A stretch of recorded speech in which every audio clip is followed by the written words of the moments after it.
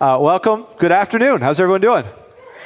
Good. And good afternoon to everybody who's joining us online as well. You guys ready for the Word of God? All right, cool. Well, right before we jump into it, let's pray. There's a couple things I want to just tackle really quickly. Today's a very significant day, so I just want to take another moment just to really center ourselves around the Holy Spirit and welcome the Holy Spirit to just do His work in our hearts. We'll talk a little bit more about it in the message, but just even, all church prayer Friday night. How many of you guys were there on Friday night? We just had, it just powerful time.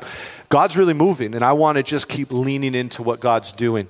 But just every week, we just dive a little deeper. We push a little further. We go forward a little more. The other thing, though, is I wanted to take a moment to pray as a church family. Fellow pastor here in the city, John Thompson, who pastors at Sanctus Church. Some of you may be familiar with him. He's a friend of mine. He reposted something that a gentleman named John Stevens posted over the last couple of days, and it really stuck with me just in light of the funeral for Queen Elizabeth tomorrow. And he said this. He said, "I think we need to earnestly pray for Justin Welby, the Archbishop of Canterbury, as he prepares to preach at the Queen's funeral on Monday. It is an unprecedented opportunity to proclaim gospel and resurrection hope in Jesus to an anticipated global audience of 4.1 billion people." So that just really struck me. Many of you are familiar with this. Queen Elizabeth was actually a very devoted follower of Jesus. Very, very deep faith. Very deep woman of prayer and of really seeking God and heart for God. And obviously she's gone home to be with the Lord. But I see it through the lens of being a preacher myself. Can you imagine preparing a message that potentially 4.1 billion people are going to hear? I'd be nervous. I don't know about you. I'd be fasting, praying, everything else. But I think there's just an amazing opportunity here that we really want to pray for just the work of God tomorrow. And that there's going to be people's lives who are transformed. Amen? So we're going to kind of do a double here. We're just going to welcome the Holy Spirit even more to touch us. And then we're going to pray that the Holy Spirit's going to do something powerful around the globe tomorrow. So let's just hold our hands out like we're receiving something from God. Holy Spirit, we just say today, once again, you are welcome here. And I thank you so much just through the hearts of worship that came forward, what people, just the response to you, even the fact that we're here today. We're here for you, and we're here to receive from you. We're here to hear from you.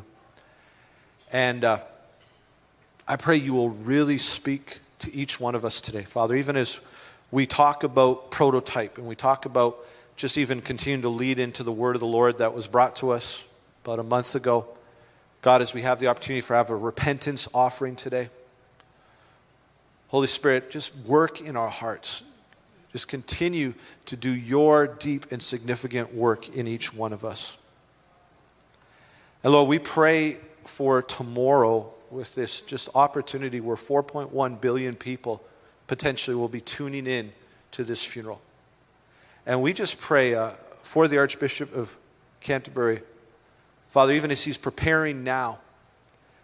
And Lord, we know there's a man who has a heart for you, and we pray that you will just speak through him so clearly, that there will be such an anointing on his words, and that there will be so many people who come to faith in Jesus or return to faith in Jesus, so many people who something is awakened in their hearts where they thought they were just tuning into a funeral, but something will be awakened in them, and that we will see harvest throughout this time. Father, we thank you for just the legacy even of faith that Queen Elizabeth had, Father.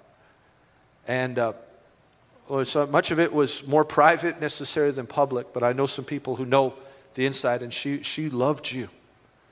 And we pray that even in this time, and I know her prayers would be that even in this moment where people remember her, that Jesus would be lifted high. And so we thank you for this in Jesus' name. Everyone agreed with me said, amen. All right, well, let's jump into the Word of God today. We're kind of, I would say, starting a new series, but I feel like we're going to approach things, I don't know. I feel like we're going to approach things a little differently this fall, but we'll kind of just go at it and see how it goes. But I really feel like we always like to have a prophetic edge on what we're doing. And we always like to really try and, okay, where's God taking us? But I feel like there's going to be an extra emphasis on that this fall. I think through the summer, what God was doing, the time with Emma, there was just a lot of powerful things that were really released. And I really want to just stay very sensitive to the Lord as we continue to lean into those things. And so even in that, I don't know.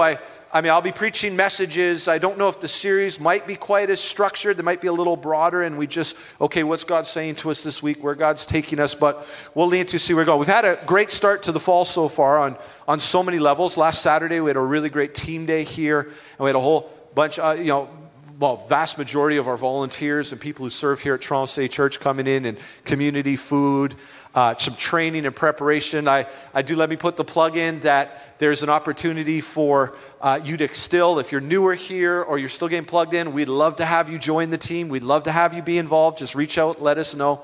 Last Sunday, we had an amazing homecoming Sunday. We prayed for all our students. We prayed for all our educators, and just really kind of set ourselves off in the new ministry year.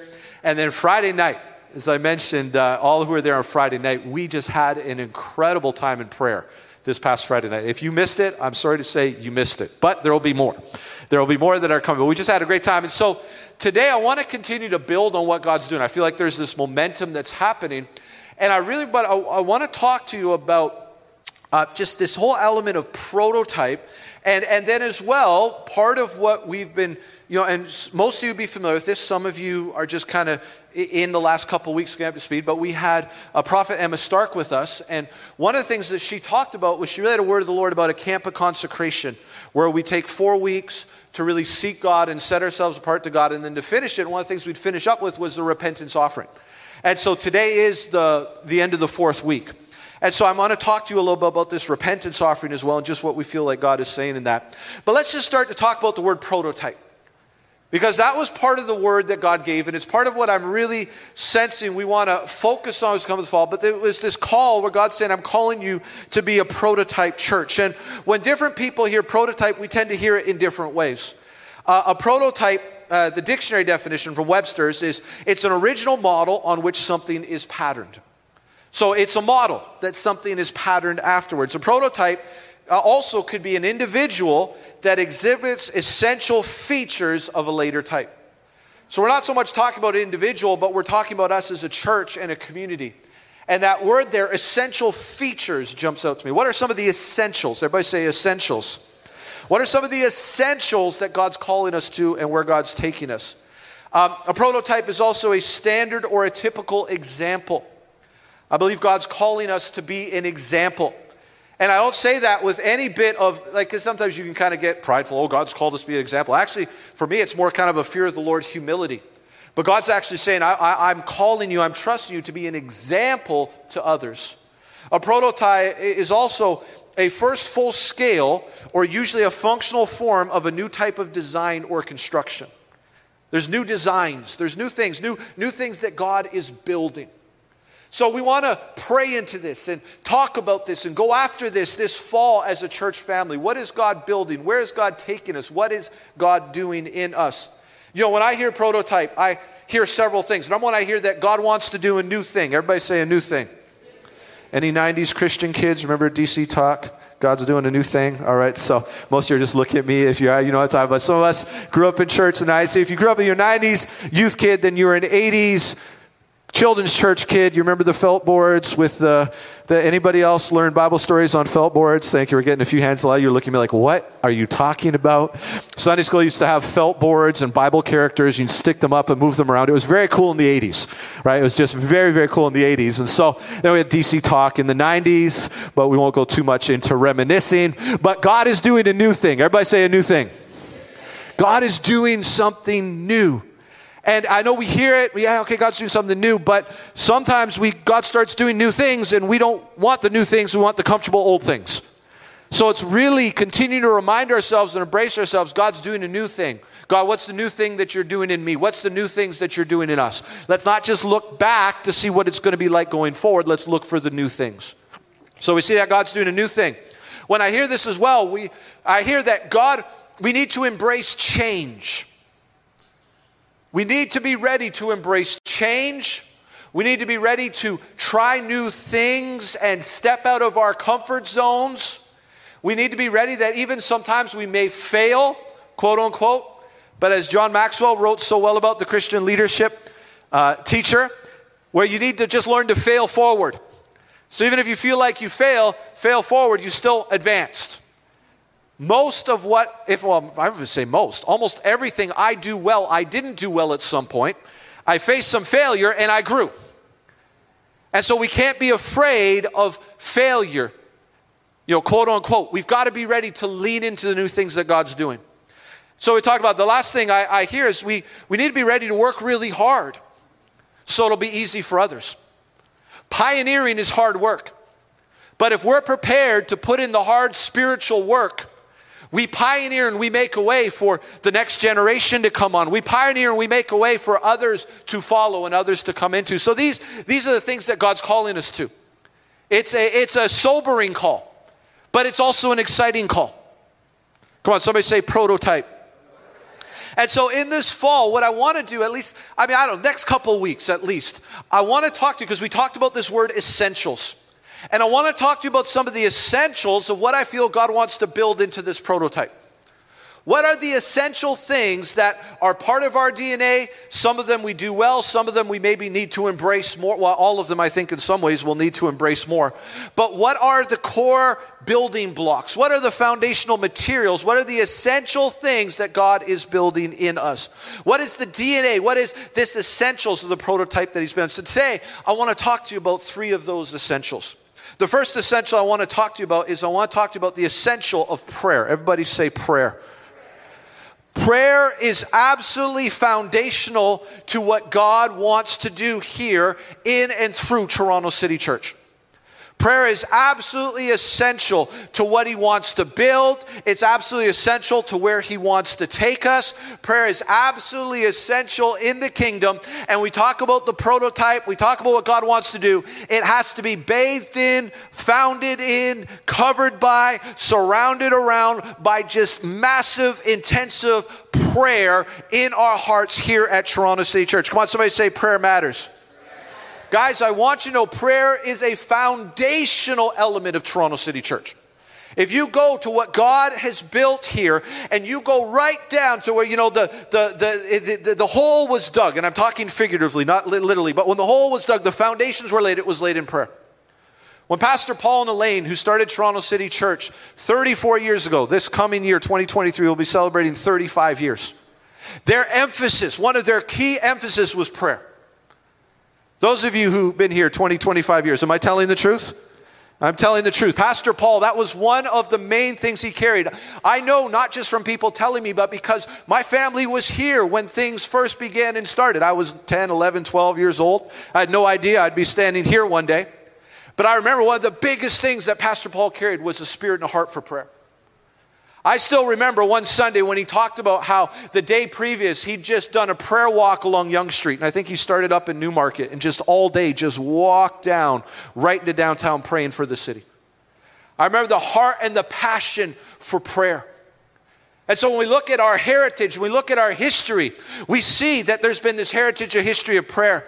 But family, I want to encourage you that we need to be thankful for that heritage. We need to be thankful for that baton has been passed to us. But it's time for us to take prayer, to take the spirit of prayer and heart of prayer, and even take it to another level. Colossians 4 verse 2 says this: continue steadfastly in prayer, being watchful in it with thanksgiving. Now this verse in Colossians 4 verse 2 is not just written to pastors. It is not just written to really important leaders. It's not just written to intercessors, prayer warriors, quote unquote. This verse is written to every single believer. And it says that we need to continue steadfastly in prayer. 1 Thessalonians 5:17 says, pray without ceasing. Again, not just pastors, not just leaders, not just intercessors, but every believer is called to pray without ceasing. I could do this entire message. I wanted to talk about 3 essentials. I could pull verse after verse after verse that talks about the power and the importance and the significance of prayer. 2 Chronicles 7:14 says this, if my people who are called by my name will humble themselves and pray and seek my face and turn from their wicked ways, then I will hear from heaven. I will forgive their sin and I will heal their land. You see, even in this verse where it talks about forgiveness of sin, where it talks about God hearing from heaven, where it talks about the land being healed, it's speaking of a move of God. And it says the catalyst for that is my people. God says, you, my people, if you will do this. So often, especially in challenging times like when we're in, we want to point the finger at everybody else. Well, it's the government, it's the world, it's this area, it's that area, it's this person, it's that person. But God says, no, if my people, doesn't matter what everybody else does, it's just if my people will get into alignment, then everything else will begin to shift. And one of the main ways, that's why I think prayer is so important, it's humbling ourselves, but then it's praying and seeking his face. That's the start of everything else. And so often I think we want to in the church, we want to see God hearing from heaven. We want to see this forgiveness and we want to see the healing of our land. And yet we don't start with our part of humbling ourselves, praying, seeking his face, turning from our wicked ways. Guys, this thing has to be founded in prayer. It has to be built in prayer. And it has to be a prayer movement that's not just a select few people or a kind of select group, but it's got to be a prayer movement where the average member of Toronto City Church is growing as a person of prayer, where the average member of Toronto City Church is engaging and participating in prayer. And that's why I was so excited on Friday night, because even when I looked around, I just saw what God was doing. And I saw all the people that were here. And we were here to humble ourselves, to pray, to seek his face. We were talking about repentance and turning from our wicked ways. Guys, that's where it starts. And that's the engine that fuels everything else. We can't want to run and see all these other things happen if we won't obey the Lord in the place of prayer. And I want to, even as we're talking about essentials, as we're talking about being a prototype, I want to call to and challenge and encourage every one of you, let the Holy Spirit take you deeper in prayer in this season. You know, one of the key words is our yes to God. Right? Emma talked about that when she was here as well, saying yes. It's something she said that keeps resonating with me. She said, I can't say your yes for you. And family, all say it as well. I can't say your yes for you. I wish I could. I wish I could just jump in and get everybody to say yes. But that's just not the way it works. Will we be people who say yes to God taking us deeper in prayer? Let me tell you a story or an account historically of some people who said yes in the place of prayer. How many have heard of the New York City prayer revival from the 1850s? All right, a lot of you haven't. This is going to be exciting. So it was founded by a man who was really the catalyst for it. Was a man named Jeremiah Lampier. And he was a businessman, but God really got a hold of his life. And I love it because it was like his late 40s coming into 50. I think it was like 49 when he really started to step out in some things. Because some of us think, you know, I'm in my 40s. I don't think 40's that old. But, you know, some of us, you know, we start getting a little further on and we start feeling like, oh, I've wasted so much time. God couldn't use me. We kind of start getting in that type of zone. But don't let that happen. God's never done with you. Come on, Caleb and Joshua. They're in their 80s when they started stepping into what God had for them in a new way. I mean, there's so many opportunities for us. So Jeremiah Lampier, he left business. And he went into doing ministry, not necessarily pastoring, but evangelism and just outreach to people. And so it says that God began to break Jeremiah's heart for the lost when he evangelized. He saw that there was a great need for God in those days. Sounds a little bit like these days. Then one day, God gave him an inspired idea on how to reach people. He decided to hold a Wednesday prayer meeting for businessmen from 12 o'clock to 1 o'clock. He passed out flyers and began to spread the word. He encouraged people to come no matter how long they were able to pull away, whether it was 5 minutes, 10 minutes, or more. He welcomed them all to come and engage in prayer with him. The date was set for his first businessmen's prayer meeting to be at noon on September 23rd, 1857. September 23rd is this week. I didn't do the math, though, how many years ago, but we're talking 150 years, whatever it is, probably more than that, actually. 160, 170 years ago. So he calls the prayer meeting on September 23rd. When the day came, he was ready to welcome the other businessmen for a time of prayer. At noon, no one showed up.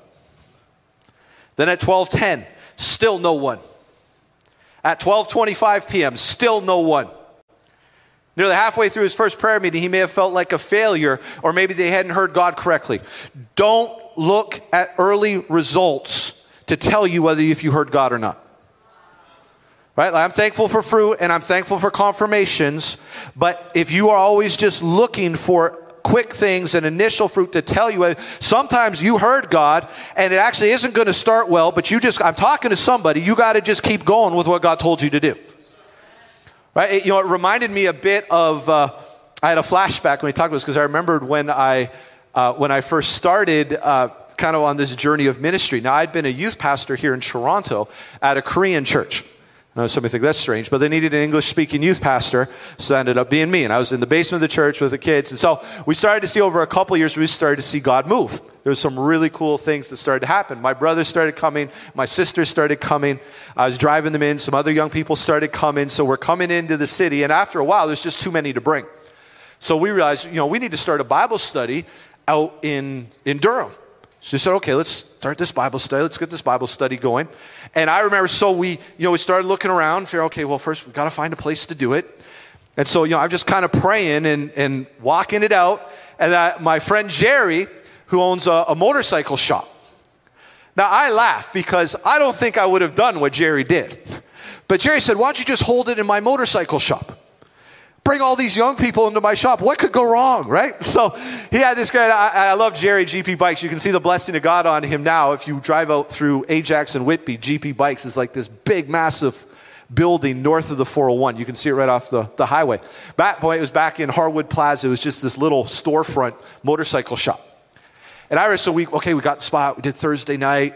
And I remember we need chairs, so I found a church that would lend us their chairs. And I borrowed my parents' van. Back then we had a Transport SE. Anybody remember Transport SEs, those kind of space-looking vans? They kind of advertised first with Star Trek. It kind of had the swooping. So we had our Transport SE, pulled the chairs out and went over to pick up the chairs. And I remember I went into the bike shop. It was probably like 15 chairs. I don't even know what it was. And started setting up the chairs.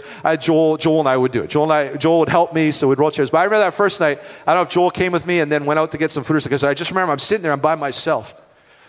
And we're starting in like 30 minutes, chairs are set up, everything's going to, and I remember I was terrified. I was so scared. And some of it didn't even logically make sense to me, but I was there and I was like, nobody's going to come. This is going to totally bomb. This is not going to work at all. And I remember that, but I remember thinking to myself and just going, well, God said to do it, so I'm just going to do it. And I think 7 o'clock came and nobody came. But then the door opened. Well, at least I knew Joel was going to be there, me and Joel, right? But then the door opened and somebody walked in and somebody else walked in. I was reminded of that because every time, and again, I feel this is for some, every time you step out into something that God's called you to, there's going to be a wall of fear that you've got to push through. Every time you step out into something, and it's not even going to be logical. So often the enemy is trying to oppose you from breaking into new ground. So it's this wall of fear. But what I learned to do was I feel afraid, right? Like sometimes you don't go, I don't have a spirit of fear. I'm not afraid. It's like, yeah, right now I'm actually very afraid. But God's given me something greater than fear. He's given me power and love and a sound mind. So I'm not going to stop. I'm going to do it. And I feel afraid, but I'm going to do it anyways. And every time I do that, the wall of fear was like it just evaporated. And in that, so I just had this flashback because Jeremiah Lamphere is there, 12:25, halfway through, nobody still shows up. Who knows what may have been going through his mind after being vulnerable to follow what he felt was the Lord leading, only see absolutely no one responded. But he didn't throw in the towel or give up. He stood his ground and remained. And then all of a sudden at 12:30, everybody say 12:30. The first businessman joined him for prayer, then another and another until he had a total of 6 people join him for the first day. That was enough for him to see there was a need for prayer and for God was on it. He didn't despise the day of small beginnings, but leaned into what God was doing. They planned a prayer meeting for the following Wednesday. This time, 20 men came. Then the following week, 40. He had to move to a bigger room. Then on October 10th, 1857, the stock market crashed. People lost everything in a matter of moments. Desperation for God increased. Soon these prayer meetings were not just weekly but daily. In a short time, there were crowds of up to 3,000 people joining the Fulton Street prayer meeting. People from all different classes and backgrounds joined in. Another account of it said after the collapse of the stock market on October 10th, the meetings exploded. Within 6 months, 10,000 people were gathering daily for prayer in New York City alone. Ultimately, people gathered in thousands across the nation and the world, in Scotland, England, Wales, Australia, Ireland, Europe, and the islands of the South Pacific. Portland and Denver shut down businesses at noon because men and women prayed. Over 1 million souls were swept into the kingdom in what was called the Great Prayer Meeting Revival. Interestingly enough, if you study it historically as well, God was moving because he knew the Civil War was coming. And there were many people who even died on the Civil War battlefields who would have come to Christ through this move of God just a few years earlier. And I also think the move of God, personally, my personal thought, it was part of this move of God that accelerated the dealing with the injustice of slavery as well too. And I know the Civil War didn't deal with everything perfectly and everything else, but it was part of what God was doing. But it all started with one man who said, I'm going to pray. And even if I'm here by myself, I'm going to pray. And even if there's just 6 of us, we're going to pray. And even the next week there's 20 of us, we're going to pray. It's the power of prayer. And family, I want to encourage you, just in a practical application, we want to build in prayer, and we want to build around prayer. And we have some amazing opportunities to do that here at Toronto State Church. All church prayer. I've mentioned it a couple times already. We had an incredible time on Friday night. You know, I remember a phrase that always stood out to me. How many remember when we used to have Sunday night church? Anybody remember Sunday night church? Come on, just wave at me if you're a Sunday night church kid or church person. So for some of you who are uninitiated, we used to, like almost every church used to have Sunday morning service. Then you go home for food, and then you come back on Sunday night. That was the way you did it. And, you know, kind of culture has shifted and changed, so you really don't see people doing that as much. But there was this phrase that I always remember when I was younger. It said, you can tell how popular the church is by how many people come Sunday morning. You can tell how popular the preacher is by how many people come back Sunday night. And they said, and you can tell how popular Jesus is by how many people show up at the prayer meeting. How popular is Jesus? Yeah, and I know that doesn't cover everything all in every way, but it just hit me about, again, this heart for prayer. So we have all church prayer. We have weekly prayer calls. We have people jumping on conference call lines, Zoom calls. We've got a number set up there. We've got people praying I think the only day that probably isn't covered right now is Saturday, but we've got people praying daily, praying for what God's doing. It's why I believe we are where we are and why we're seeing some things move to where we're moving forward. But here's what I want to encourage you. Here's what happens in most churches, family. In most churches, there's a core group of people that bear the load of prayer, and everybody else just kind of rides on their coattails. I want to encourage you at Toronto City Church, let us not let that be the case. But let us be a church family where everybody engages in prayer. Let's be a church family where everyone participates in prayer. Now, I know some of you are listening going, yeah, I'm just not very good at prayer. I'm not very comfortable. That's okay. The best way to learn is just to start doing it. The best way to learn is to come things like all church prayer. You're not going to have to be put on the mic. You're not going to have to but you're just there and you're in the environment and you learn from other people and you grow in prayer. But family, I want to encourage us in this. Let us have this essential of prayer. Let us build with this essential of prayer. I believe God's going to take us even deeper in it in the months and years to come. We've had words about 24/7 prayer. And I believe just some things that are going to be essential for the days we're coming into. But let us be a people of prayer. Everybody say prayer.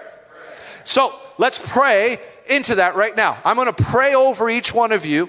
And if your heart is to say, God, I want to go deeper in prayer, I just want you to hold your hands out to the Lord right now. We're going to take a moment to pray into this and impart it right now. Father, in Jesus' name, I thank you that you were the one who gave us prayer. You are the one who called us to pray. You are the one who teaches us to pray. And I pray in the name of Jesus over every person under the sound of my voice, over every person tuning in online, that you will take us deeper in prayer. That we will be a house of prayer for all nations, God. That we will be that house of prayer. Do that work in us, Lord, in Jesus' name. Holy Spirit, even right now, stir something in our hearts to go deeper in the place of prayer. Everybody say prayer. So that's essential number one. The second essential I want to talk about is I want to talk about the essential of encounter. And in that, I'm not just talking about an event we do over a weekend, even though I'm very, very excited about being able to restart encounters. But I'm talking about the various essence of encountering God. I want to talk about the power and the preeminence and the importance of encountering God in our lives, because one encounter with God will change the course of your life.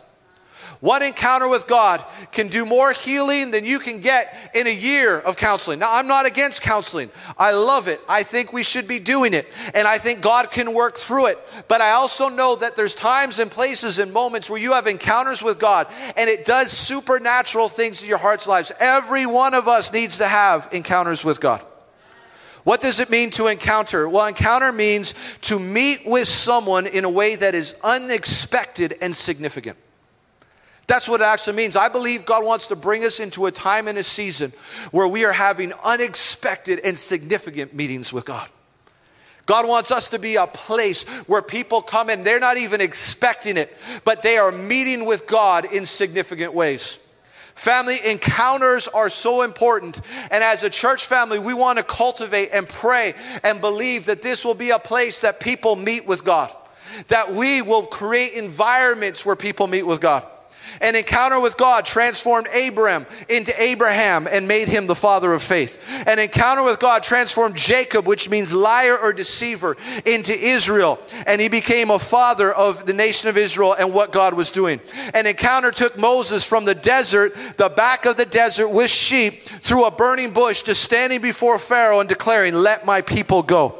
An encounter forged in Joshua, where Moses used to go out to the tent of meeting and meet with God. And then the Bible says he would leave, but it says Joshua, the son of Nun, a young man, would stay in the tent and would encounter God. And then when Joshua was getting ready to lead the children of Israel into the promised land, and the angel of the Lord stood before him, which is a pre-incarnational manifestation of Jesus, and he gave him instructions in what to do. It was an encounter that led him forward into that. An encounter took Gideon from hiding in a wine press, working with the grain, to leading 300 men to take down the Midianite army.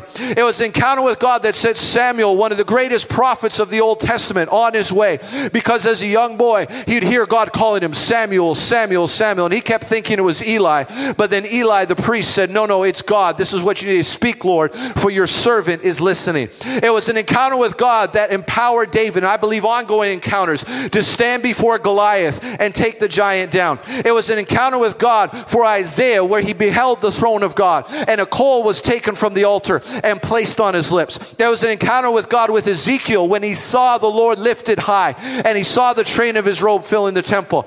It was an encounter with God when Shadrach, Meshach, and Abednego got thrown into the fiery furnace because they would not compromise their faith and their love for God, and yet the fourth man showed up with them in the furnace. It was an encounter with God when Mary had the angel of the Lord appear to her and tell her that she was blessed and highly favored and she was going to be the mother of Jesus Christ. An encounter with God through a dream strengthened Joseph so that he could stand with her. It was an encounter with God that took Peter, who denied Jesus 3 times, the last time being to a little servant girl, to standing on the day of Pentecost and preaching the gospel to 3,000 people. It was an encounter with God that took Saul, who was persecuting the church, and turned him into Paul, who wrote the majority of the New Testament. Family, I could go on through the scriptures and I could also go on through church history. But encounters with God change lives. Encounters with God bring transformation. Encounters with God do supernatural things that we cannot do in our own strength. We all need encounters with God. And it's the hope for our world. One of the biggest things I pray for my children is that they will have encounters with Jesus. Because I knew for myself growing up, coming up as a teenager, and I was able to serve God right through my teenage years. I mean, I wasn't perfect. I definitely had my challenges as well. But I remember one time I was reflecting on just recently past my teenage years, and I was reflecting on why was I able to navigate what I was navigate? Because you can look back, you can see the temptations that, were there. And, sometimes you're mature, you look back and say, oh, that could have been really bad. At the moment, you didn't even think too much of it. But what helped me to walk through that? And I started to realize as I analyzed it, was these encounters with God. I remember there was, my parents sent me to a camp for several summers, a boys' camp. And it was really designed, the guys who ran it wasn't a big camp at all. It was really small, but they just had this heart. They said, we want young men to really kind of know who they are and come to know God. And I remember I was there. That was where I learned to worship first. Where I learned that, just got out. I remember it was at that camp. I was doing a devotion time. I was maybe 11 or 12 years old, and I just read a verse. I was out on the rock overlooking the kind of down the hill to the parking lot and the basketball hoop in the woods, and we're kind of out in the middle of, and I remember reading a verse about God's love for me, and I just suddenly had this picture of something just my father had done that really demonstrated love for me. All of a sudden it hit me that God loved me not because I was good, but just because he loved me. I remember tears were streaming down. I mean, it was those encounters with God. And we need to, and it's interesting because you can't make an encounter happen because it's unexpected. But you can position yourself in places where you can meet with God. And that we would be people who say, I want to lean in for encounters with God. I just want a head religion. I don't just want a nice Christian theology. I need encounters with God. But we have a world that needs encounters with God.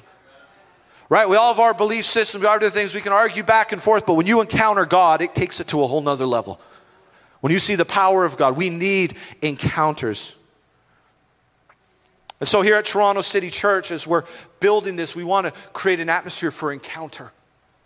We want to create atmosphere so when we worship, when we gather together, our prayer is, God, we want people to really meet with you. It is why I'm so excited about these encounters. Because what they're actually designed is we curate and we cultivate a space to bring people in. We have people fasting and praying beforehand. We have a whole team of leaders that are here, and their one goal is just to pray and minister to people. And we just set aside time. So there's something powerful that happens when you set aside time. You make an investment to meet with God. There's that song we used to sing. I think we still sing it sometimes, but I'm here to meet with you. Come and meet with me. Right? James says, if you draw near to God, he will draw near to you. You set aside time and God encounters you. But we want to make sure as we build what God's doing, that we're building around this principle of encounter. So just like we prayed for prayer, I want to just pray an impartation over us in the place of encounter. So if your heart is to grow and to say, God, I want a fresh encounter in this season. Yeah, God, I want people. I know people in my life who need encounters with you. I want this to be a place of encounter. Just raise your hands to the Lord right now, like you're receiving. We're going to pray into this right now. Father, in the name of Jesus, we thank you for encounters with you. God, we thank you that even in what you're building, God, that such a significant part of it is going to be people meeting with you. It's going to be unexpected but significant meetings. And I thank you for unexpected but significant meetings with you, even in this time, in this season, for every member of this church family, for people in our world, for people, some of us have people in our hearts right now that need that encounter with you. Thank you for doing that and working that. We thank you for encounter, Father, in Jesus' name. Everybody say encounter. So the first essential is the essential of prayer. The second essential is the essential of encounter. The third essential that I want to talk about today, it's going to tie a little bit into the repentance offering, but it's the essential of radical obedience and generosity with our finances. That we would be radically obedient to God.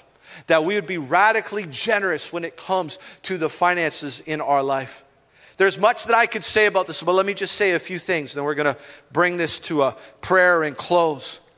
If you were to track the story of TCC, I've talked about coming up on 35 years, you will see a history of prayer. You will also see a heritage and a history of radical generosity. When TCC was able to get their first building back in the early 90s, and this door opened, God opened the door to purchase a property on Huron Street right downtown. They did not have enough money, not even close, and the door opened quick, and it was one of those ones that you got to move quickly. But they went to the Toronto City Church family, and there was just this supernatural outpouring of giving, this radical generosity. Some people literally pulled investments, pulled different things, not because anyone forced them to, but because they had this heart for what God was building and doing. And Toronto City Church in that moment was able to take that piece of land. And then that piece of land ended up getting paid off, appreciating, and then it flipped into this piece of land. And then there was a whole spirit of radical generosity and a spirit of faith and battles fought to build what's happening here. And I'm just talking about facilities. I'm not talking about all the other offerings taken, all the other things that were given, all the other things that were sown. There's a heritage here, guys, that we are building upon of radical obedience and generosity. And not only can we not lose that, but we need to actually take that baton and we need to run even faster. We need to move even faster with it in this season.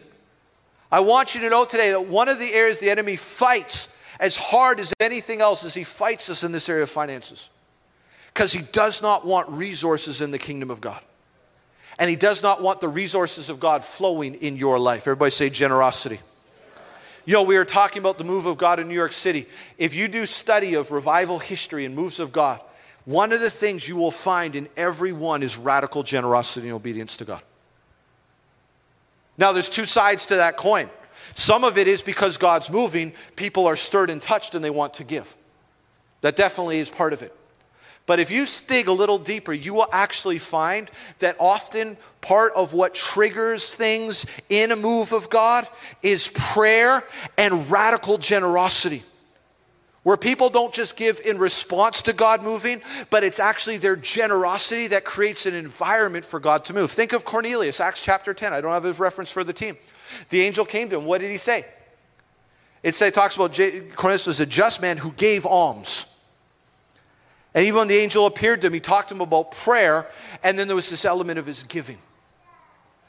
Now, I'm not saying you buy something from God, but what I'm saying is obedience and generosity creates this environment for God to move.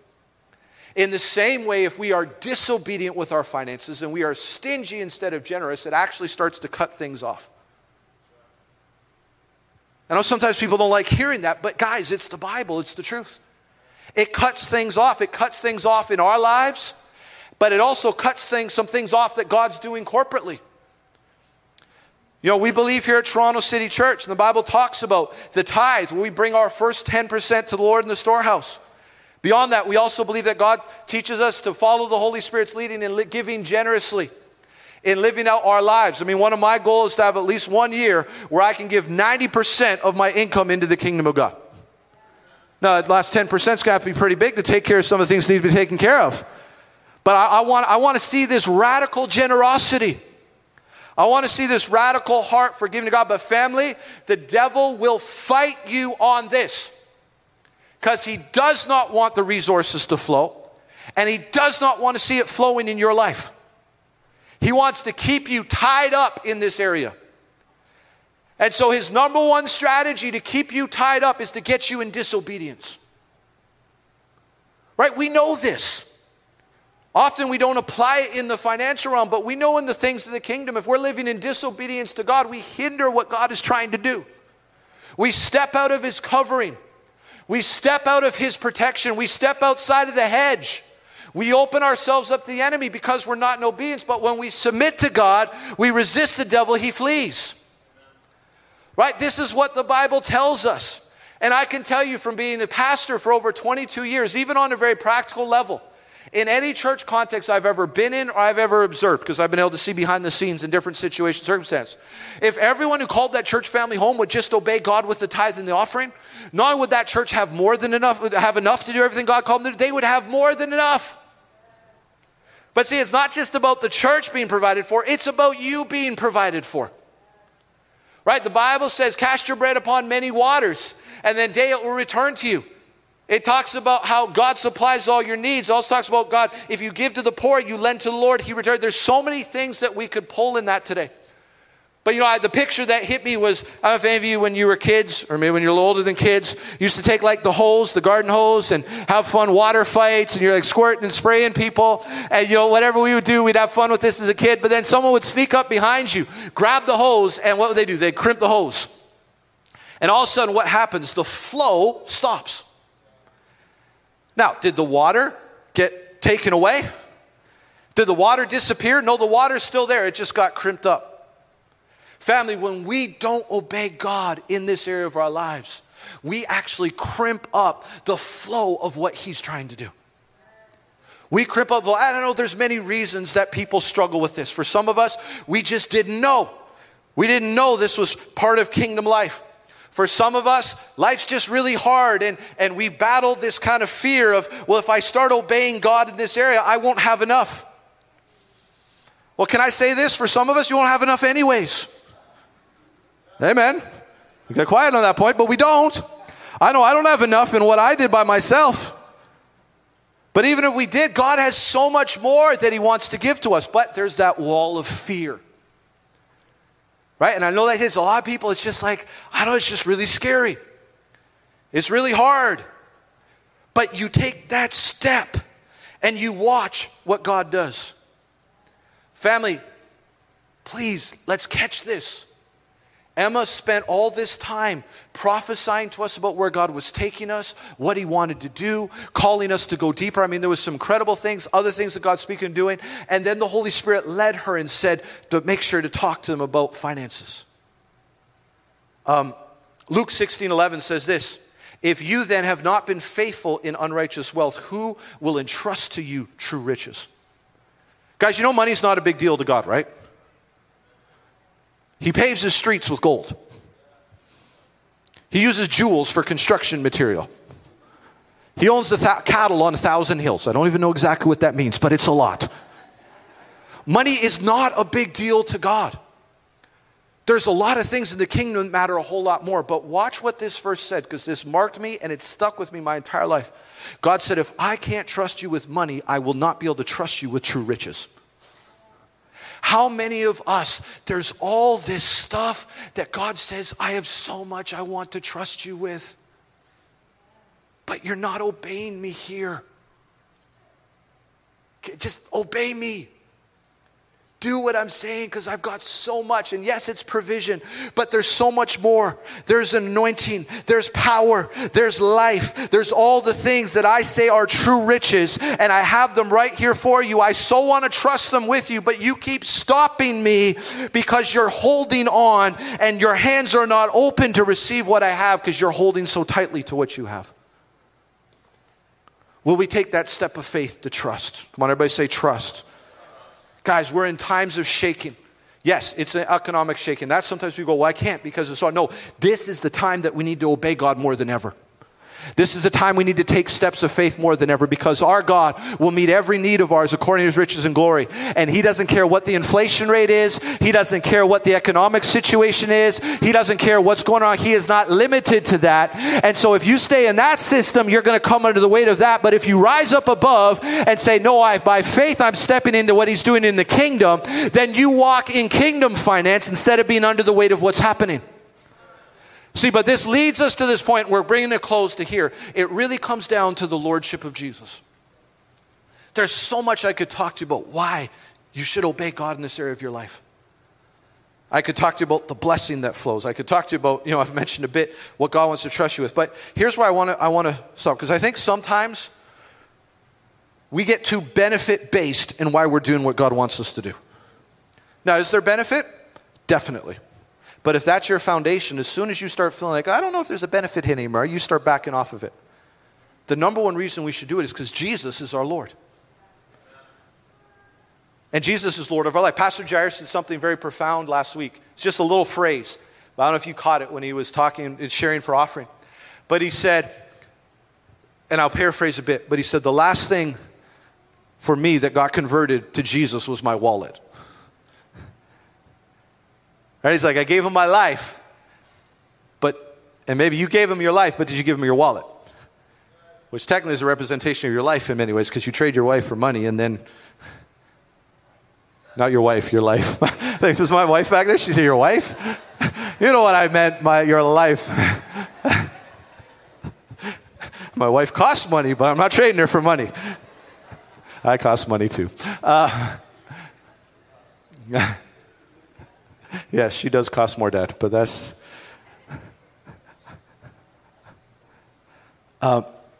it's about lordship, guys. And I remember hearing this said years ago. It's another thing, several today. I keep telling you things that have always stuck with me, but this one stuck with me too. If he's not Lord of all, then he's not Lord at all. Right? Lordship doesn't mean kind of buffet, this, but all. And I just feel like, I'm being bold today, but I'm saying to you, it's time to bring this under lordship to Jesus. It's time for us to do it. But watch what God does when you do.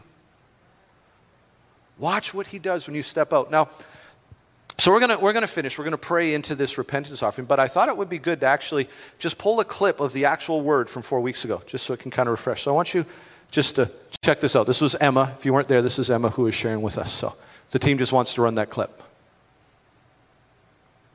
The Lord says, come and rededicate yourselves to me again. I call your next 4 weeks the camp of consecration.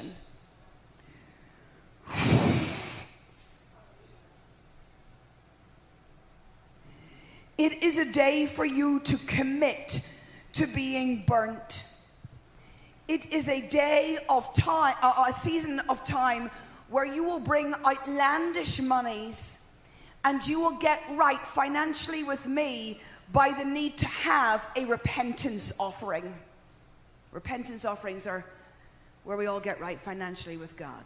And most people need a repentance offering every so often for what they've withheld. So you're coming into 4 weeks where you'll have a repentance offering, a time offering of worship,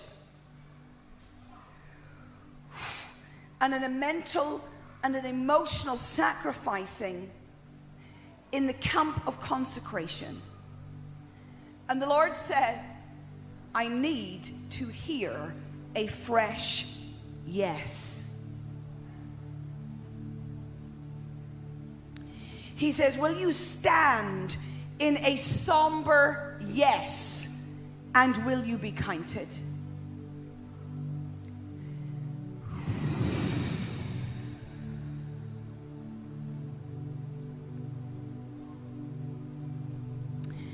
Look, I know there are times where we come in and pat, there. Well, I never do that, but sometimes we do. It is a different season in the earth. Can you raise your hands up towards me? Because I want you to catch something. Okay? My dad used to do this when I was a child. Still does it occasionally. The rabbis, my dad's a rabbi really. They would lift their hands and they would release a blessing. And the people would raise their hands and catch the blessing. Yeah? I can't say your yes for you. I love that last part of the phrase. I can't say your yes for you. Can we do this? Can we all stand to our feet today? And let's just go before the Lord as we bring this to a close. And so, family, we've talked today about essentials. We've talked about the essential of prayer. We've talked about the essential of, what's number 2? Sorry, I'm so focused on number 3 now. Counter. I should have remembered that, right? I was just testing you guys to see if you're listening. Talked about of encounter, and we've talked about this essential of radical obedience and generosity in our giving. And so part of what we wanted to finish today was for this opportunity for a repentance offering. And as Emma said there, very well, a repentance offering is an opportunity for you to get right with God. It's for you to say, hey, I realize I've been withholding, God, and I'm not going to withhold anymore. And you pray about an amount. It's not like I'm not saying, it has to be this, but you pray about an amount. It's like an offering that says, this is my statement that now I'm moving forward with you. If I want to encourage you, let us hear and let us obey the word of the Lord in this. Let us be those who say yes. So often we can hear these things sometimes and be like, yeah, okay, good word, good message. Are you going to do anything about it? Nope. That's why James said, make sure that you are not just a hearer of the word, but make sure you're a doer, because there's this trap. And the more you get comfortable with hearing God's word but never do anything about it, the more you fall into deception, you fall into that trap. Let us not hear it and not do it today. But from the bottom of my heart, now some of us, there's no repentance needed because we've just been doing what we need to do. And maybe today there's just something that you feel to sow into. But if God is speaking to you, if God is convicting your heart, do not miss this time. Let us be a church family that leans in for generosity, that leans in for obedience, Lord, in this area. And let's watch what God does. I want to be a person, and I want to be a church that God says, I can trust you with true riches. How many people want to be like that? Amen? I want to be like that. And so, Father, just as we bring things to a close today, we come before you and we pray into this area of radical generosity. We pray into this area of obedience to you in our finances. And Father, I thank you for all the obedience and generosity that's already in this house. But I pray for every one of us whose our hearts have been convicted by you, God, that today we will say yes. Today we will bring that fresh yes, even in this coming season, that we will walk rightly with you, that our heart will be that which say yes, Father. And I pray for just a spirit of faith in the house. God, especially for those that this is a scary step. Maybe this is a big step for them. I pray for a spirit of faith in the house, and that they will say, you know what, whatever I feel, I'm stepping in, I'm going to do it, and watch what God does in their lives. And so we thank you for this, Lord, today in Jesus' name. Now, what I want to ask you just on a practical side with this offering is, again, we're not necessarily in the season, we don't have the envelopes and do the baskets, but you can go right out of here. There's a debit and credit terminal. We have the online giving information. As the team can throw that back up there, you can go online, whatever it is for you, just pray over it. Mark it clearly before the Lord. Say, God, this is my repentance offering before you. I want to be in obedience in this area of my life. I want to step out in faith. I want to watch what you're going to do. And so, Father, we thank you for this in the name of Jesus. God, that we will be people of prayer, that we'll be people of encounter, God, and that we will be people of radical obedience and generosity in our finances. We thank you for this, Lord. Let's just head bowed and eyes closed. So just before we go out of this place, I want to make sure I give an opportunity if there's anyone who's not right with God. The Bible teaches us that God loves us with an everlasting love. We've been separated from that love by sin. Romans 6:23 tells us the wages of sin is death, but the gift of God is eternal life through Jesus Christ our Lord. There is eternal life and forgiveness for every one of us. But as with any gift, we have to say yes to the Lord. We have to receive it. And so if you're in this place today, just with head bowed and eyes closed, but you say, I need to give my life to Jesus. You say, I need to give my life back to Jesus. You know you need to do that today. I want you just to put your hand up wherever you are. If there's anybody in this place. Thank you. I see that hand there. Anybody else? Thank you. I see a hand over there. Is there anybody else that says, I need to be right with God? If there's anybody else today, don't miss your opportunity. God's calling you. The devil doesn't have to get you to say no to God. He just has to get you to say not today enough times. Make that decision for him today. Amen. So, again, on a very practical note, for those that give, there's online, there's debit and credit. If you're giving you cash or check, you can do it that. But let's just go and let's give this offering before the Lord. I want to ask for some of our leaders to come forward to the front. We're going to dismiss, but the team's going to worship for a little bit. And if you want to worship, if you just want to stay and seek God a little bit more, you are welcome to do so. And here's what I want to ask. If you raised your hand, or you know you should have, when I dismiss, I want to ask you, we're going to have, can just the leaders come quick just so people can see, get some of the leaders coming forward. We got some of our team members, some of our men and ladies who are going to be here across the front. And I want you just to come out. I want you just to meet one of them because they want to pray with you. They want to just stand with you and encourage you. So if you know you should give your life to Jesus, or you raised your hand with me, I want you to come forward. I want you to pray with them. But let's just do this before we close. Let's pray this prayer all together. Say, Jesus, thank you for your love for me. Thank you that you came for me. Thank you that you died. Thank you that you rose again. Today I turn my back on sin. I commit my life to you. Fill me, free me, forgive me. I want to follow you.